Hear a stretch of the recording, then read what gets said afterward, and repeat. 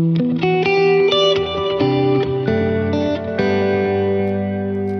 February 2nd, and in the United States, as part of the popular culture, it's Groundhog Day. This strange tradition centers on the idea of the groundhog coming out of its home to predict the weather. If he sees his shadow, it's predicted that there will be 6 more weeks of wintry weather.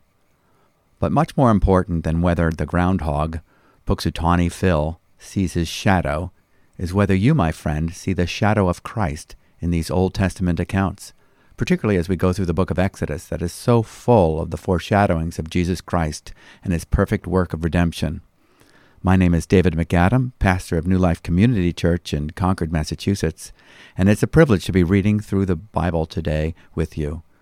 We'll be reading from the English Standard Version, beginning where we left off yesterday in Exodus chapter 15, as the children of Israel are marveling in God's mighty work in delivering them from Egypt, parting the Red Sea, and providing victory over their enemies.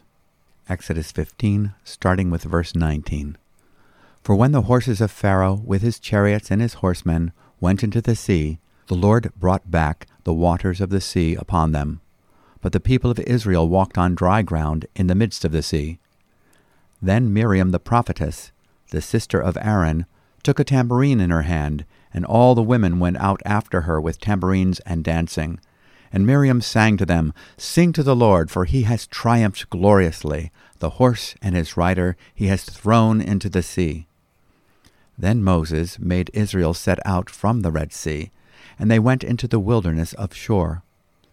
They went 3 days in the wilderness, and found no water. When they came to Marah, they could not drink the water of Marah, because it was bitter. Therefore it was named Marah. And the people grumbled against Moses, saying, What shall we drink? And he cried to the Lord, and the Lord showed him a log, and he threw it into the water, and the water became sweet. There the Lord made for them a statute and a rule, and there he tested them, saying, If you will diligently listen to the voice of the Lord your God, and do that which is right in his eyes, and give ear to his commandments, and keep all his statutes, I will put none of the diseases on you that I put on the Egyptians, for I am the Lord, your healer.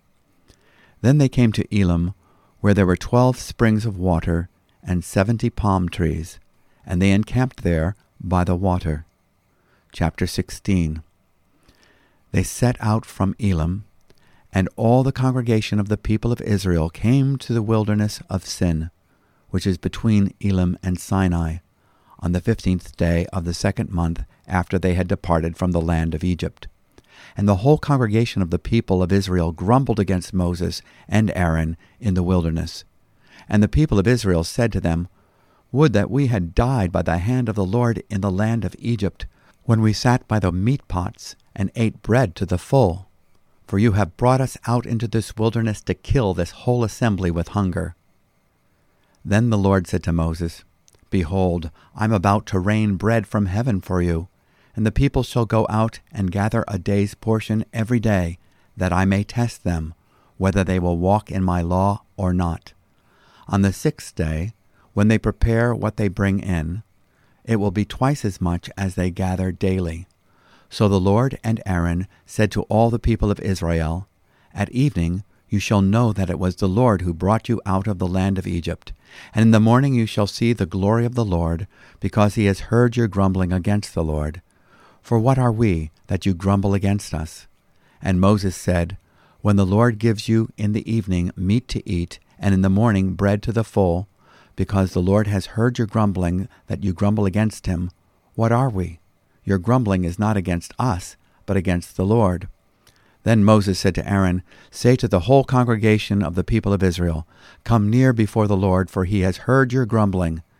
And as soon as Aaron spoke to the whole congregation of the people of Israel, they looked toward the wilderness, and behold, the glory of the Lord appeared in the cloud. And the Lord said to Moses, I have heard the grumbling of the people of Israel. Say to them, At twilight you shall eat meat, but in the morning you shall be filled with bread. Then you shall know that I am the Lord your God.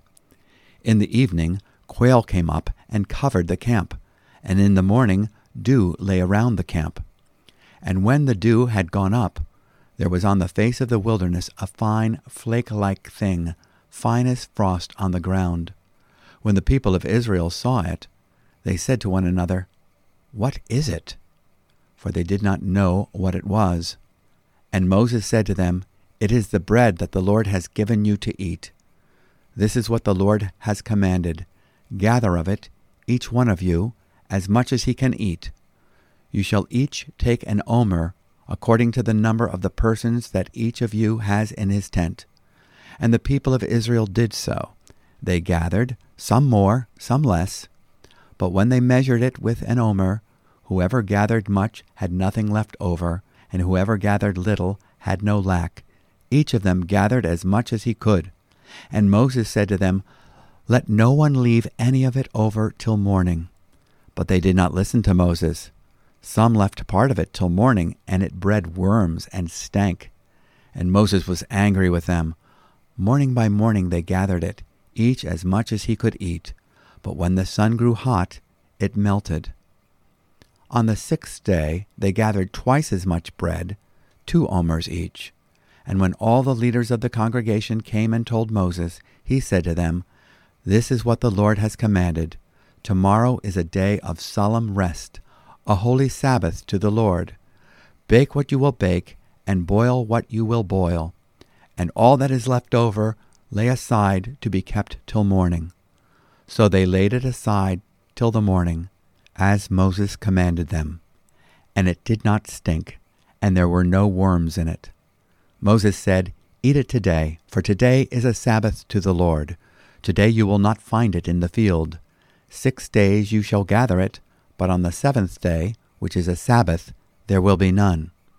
On the 7th day, some of the people went out to gather, but they found none.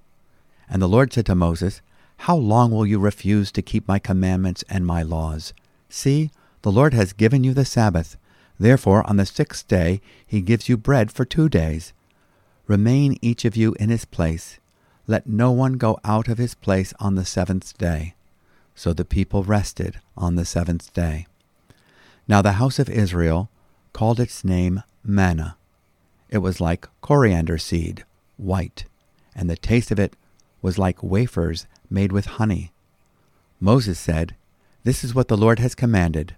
Let an omer of it be kept throughout your generations, so that they may see the bread with which I fed you in the wilderness, when I brought you out of the land of Egypt."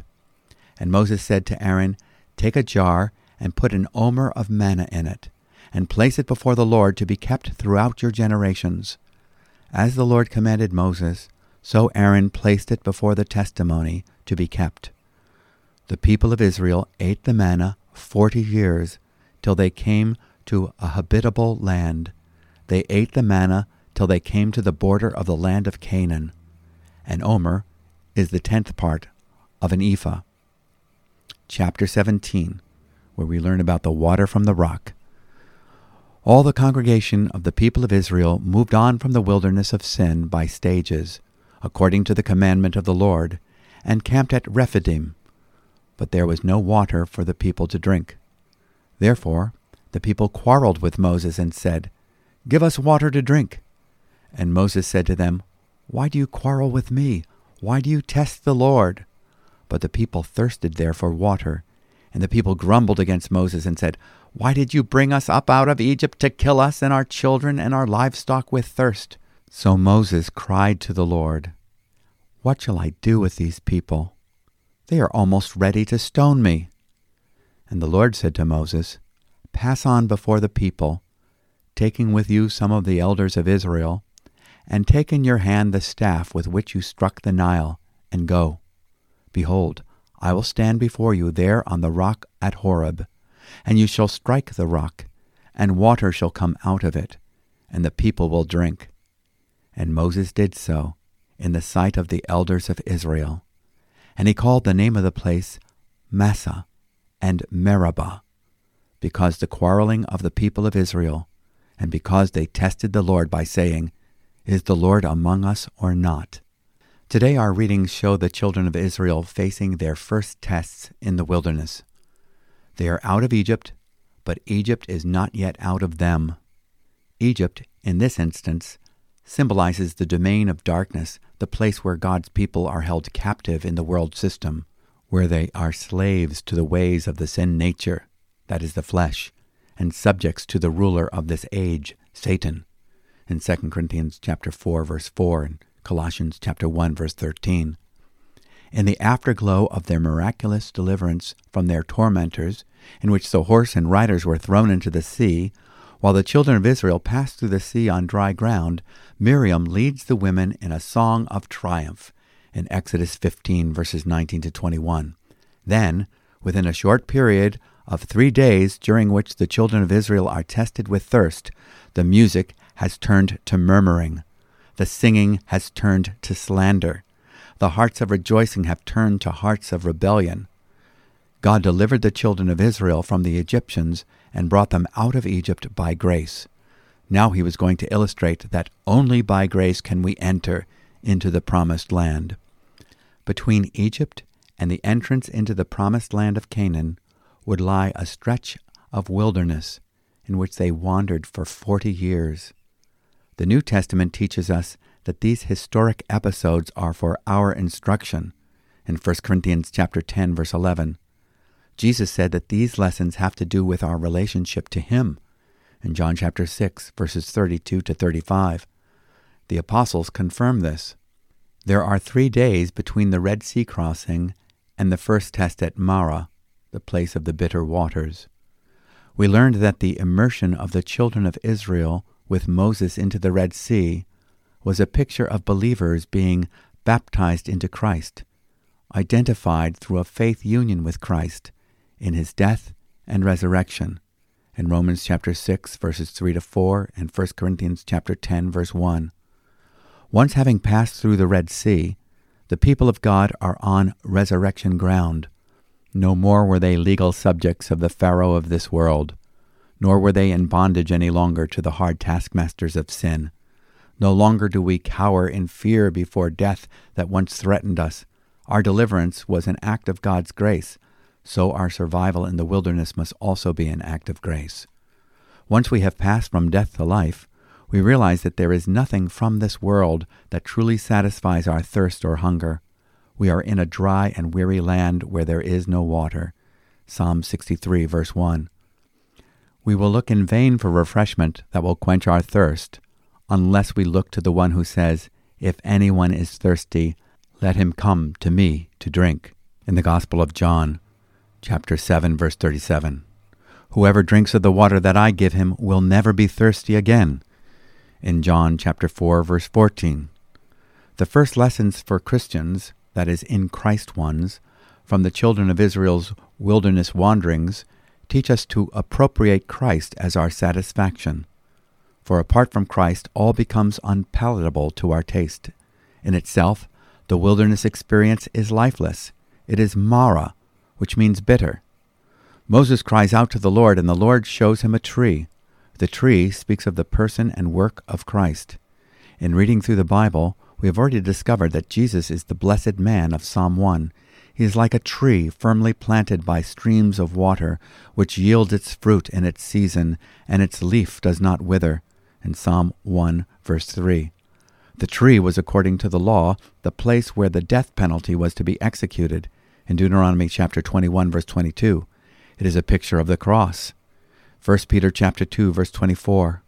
"Who himself bore our sins in his own body on the tree, that we, having died to sins, might live for righteousness, by whose stripes you were healed."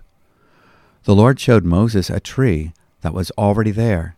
This reminds us of the miracle of God opening up our eyes and showing us what is already there, the truth of who Jesus is and what He has done to pay our penalty for sin on the cross, that we might have life.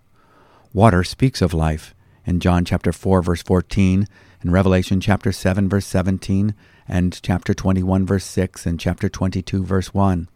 It also speaks of God's Word in John chapter 6, verse 63, and Ephesians chapter 5, verse 24. And it is only through the appropriation of the cross, that is reckoning on our death to self in Christ, that the bitter water can be made sweet. The first lesson for the one who follows Jesus on resurrection ground is to take up their cross daily, in Luke chapter 9, verse 23. Take up what God has shown you by the revelation of His Word about your being crucified with Christ, and you will experience the refreshment of His life. In Galatians chapter 2, verse 20, I have been crucified with Christ, and it is no longer I who live, but Christ lives in me, and the life which I now live in the flesh, I live by faith in the Son of God, who loved me and gave Himself up for me. Learning to live the cross life, or the exchange life, where it is no longer I who live, but Christ who lives in me, is the only way we can live satisfying lives in this wilderness. At this first place of testing, the healed waters of Marah, God lets His people know that they are subject to His government. They are no longer subject to the laws of Moses, but they are not to live lawlessly. Although the law had not yet been given, their love for God should cause them to listen carefully to the Lord, to do what is right in His eyes, and not just what is right in their own, to pay attention to His commands, which will be forthcoming, and keep all His decrees. If they do this, the Lord says, I will not bring on you any of the diseases I brought on the Egyptians, for I am the Lord who heals you. This is the first mention of healing in the Bible. It is given in context of God giving His people the revelation of His good government. His law, and our careful application of it, will keep us from the judgments that fell upon the Egyptians. The Lord then reveals more about His character in introducing His name, Yahweh Rapha. I am the Lord who heals you.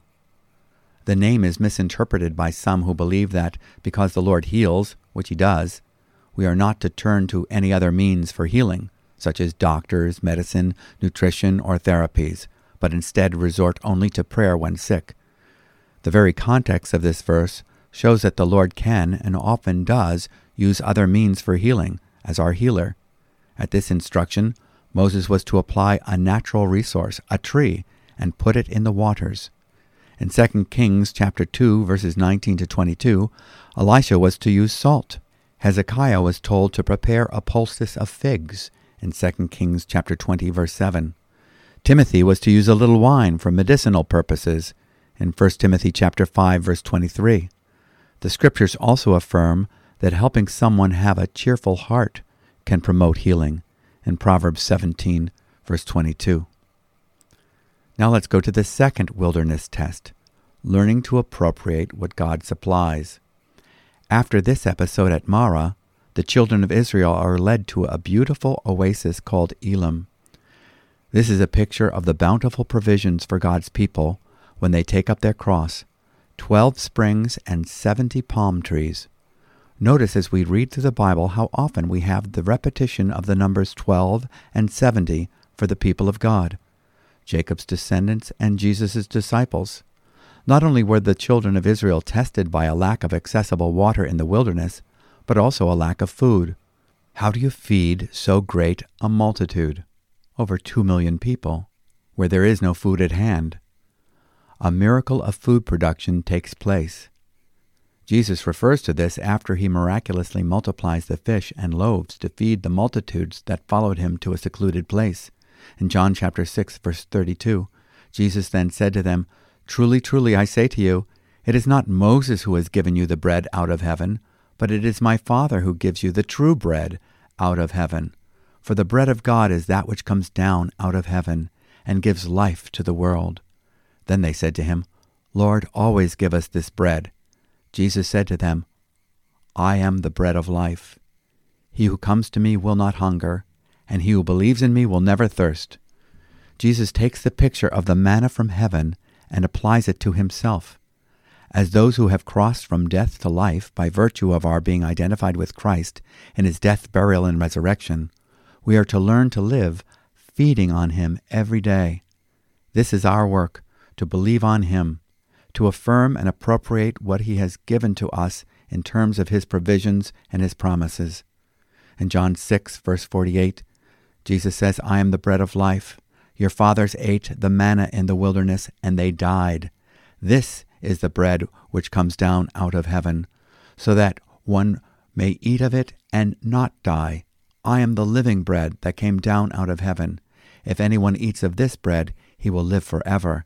And the bread also which I will give for the life of the world is my flesh. Just as with the manna in the wilderness, we need to take the supply that Jesus offers of himself and learn to feed on him. We do this through feeding on his word, having fellowship with believers, communing with him in prayer, and participating with him in ministry. Here are some more facts about the manna. Number 1, the manna was a gift from God. The Lord said, "I will rain down bread from heaven," in Exodus chapter 16, verse 4. Number 2, it was something that the natural man could not comprehend. They named it manna, meaning, "What is it?" in Exodus chapter 16, verse 15, and 1 Corinthians chapter 2, verse 14. Number 3, it was to be collected and eaten. It was not to be merely admired or looked at, but taken internally as personal nourishment from God. We take the word to ourselves and make it our own. He is not just the Savior. He is my Savior. He is not just the shepherd. He is my shepherd. Number 4, they were to gather as much as they need and not keep any for the next day, or it would rot. How important it is that we have fresh bread from the Lord each morning.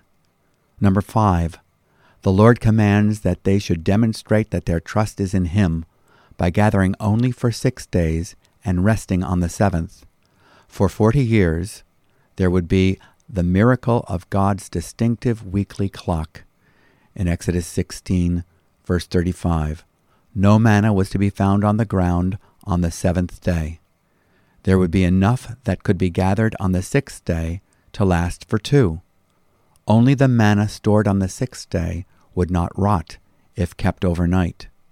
Number 6, it was kept in the ark of the testimony in Exodus chapter 16, verses 33 to 34, which housed the other items that spoke of Christ, the rod that budded, a testimony of Christ as the resurrection and the life in John 11:25, the tables of the law as a picture of Jesus fulfilling righteousness in Matthew's Gospel, chapter 5, verse 17, and the pot of manna, a picture of Jesus as the bread of life in John chapter 6, verse 35.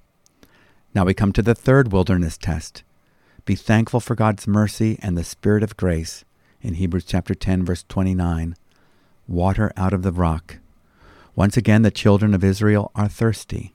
They are reluctant to admit that they are disbelieving God. They quarrel with Moses' leadership, even though it is God in the pillar of cloud that is leading them. The Apostle Paul tells us that the rock at Horeb represents Christ in 1 Corinthians chapter 10, verse 4. Moses strikes the rock once, and water comes out for the people to drink. This picture is of the rock being struck once by death. The once-and-for-all sacrifice of Christ crucified will make possible the water of spiritual drink, that is the gift of the Holy Spirit given at Pentecost, to flow out. Instead of getting what we deserve for our murmuring and quarreling, God gives us rivers of mercy due to the righteousness of another, Christ, who was crucified for us. Now let's read from the New Testament, the Gospel of Matthew, chapter 22. The parable of the wedding feast. Matthew 22, verse 1. And again Jesus spoke to them in parables, saying, The kingdom of heaven may be compared to a king that gave a wedding feast for his son, and sent his servants to call those who were invited to the wedding feast, but they would not come. Again he sent other servants, saying, Tell those who are invited, See, I have prepared my dinner. My oxen and my fat calves have been slaughtered, and everything is ready. Come to the wedding feast. But they paid no attention and went off, one to his farm, another to his business, while the rest seized his servants, treated them shamefully, and killed them. The king was angry, and he sent his troops and destroyed those murderers and burned their city. Then he said to his servants, The wedding feast is ready, but those invited were not worthy. Go therefore to the main roads and invite to the wedding feast as many as you find. And those servants went out into the roads and gathered all whom they found, both bad and good. So the wedding hall was filled with guests. But when the king came in to look at the guests, he saw there a man who had no wedding garment. And he said to him, Friend, how did you get in here without a wedding garment? and he was speechless. Then the king said to the attendants, "Bind him hand and foot, and cast him into the outer darkness. In that place there will be weeping and gnashing of teeth. For many are called, but few are chosen." Then the Pharisees went and plotted how to entangle him in his words. And they sent their disciples to him, along with Herodians, saying, "Teacher, we know that you are true, and teach the way of God truthfully, and you do not care about anyone's opinion, for you are not swayed by appearances. Tell us then what you think. Is it lawful to pay taxes to Caesar or not?" But Jesus, aware of their malice, said, "Why put me to the test, you hypocrites? Show me the coin for the tax." And they brought him a denarius. And Jesus said to them, "Whose likeness and inscription is this?" They said, "Caesar's." Then he said to them, "Therefore render to Caesar the things that are Caesar's, and to God the things that are God's." When they heard it, they marveled, and they left him and went away.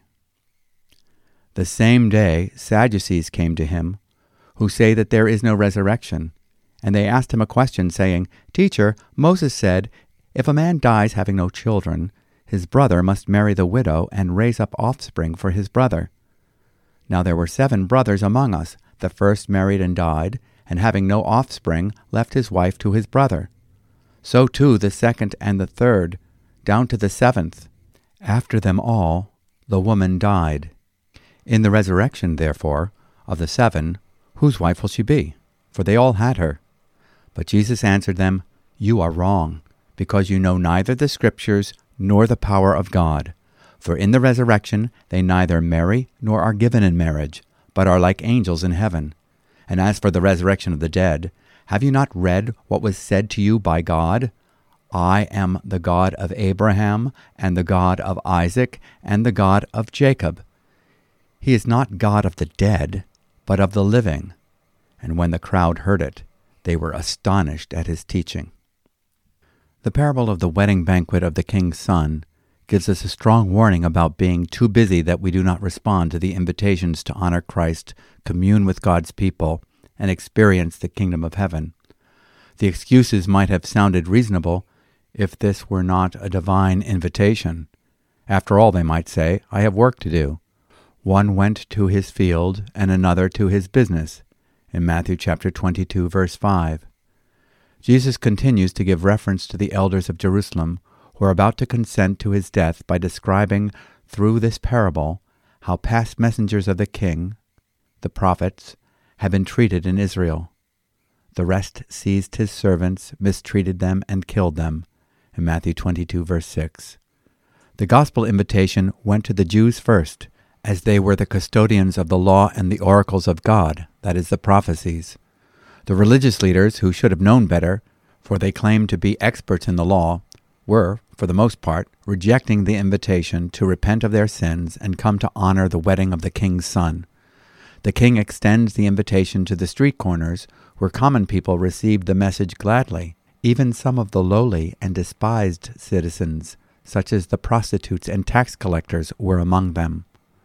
An invitation to the wedding included wedding garments, which the guest was to wear. Wearing the clothes was a sign of having received an official invitation. It speaks of being clothed with the garments of salvation, the righteousness of Christ.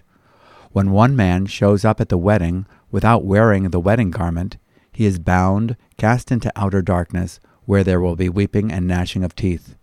Jesus then explains the gospel as being a call to all, for many are called.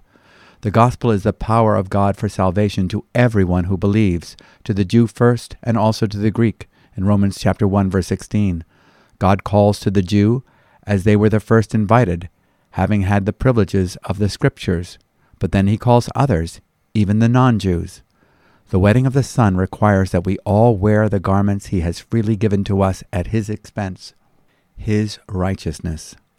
Apart from trusting what Jesus did for us on the cross and claiming that as our only way of appearing before him and being in his presence, we are lost eternally.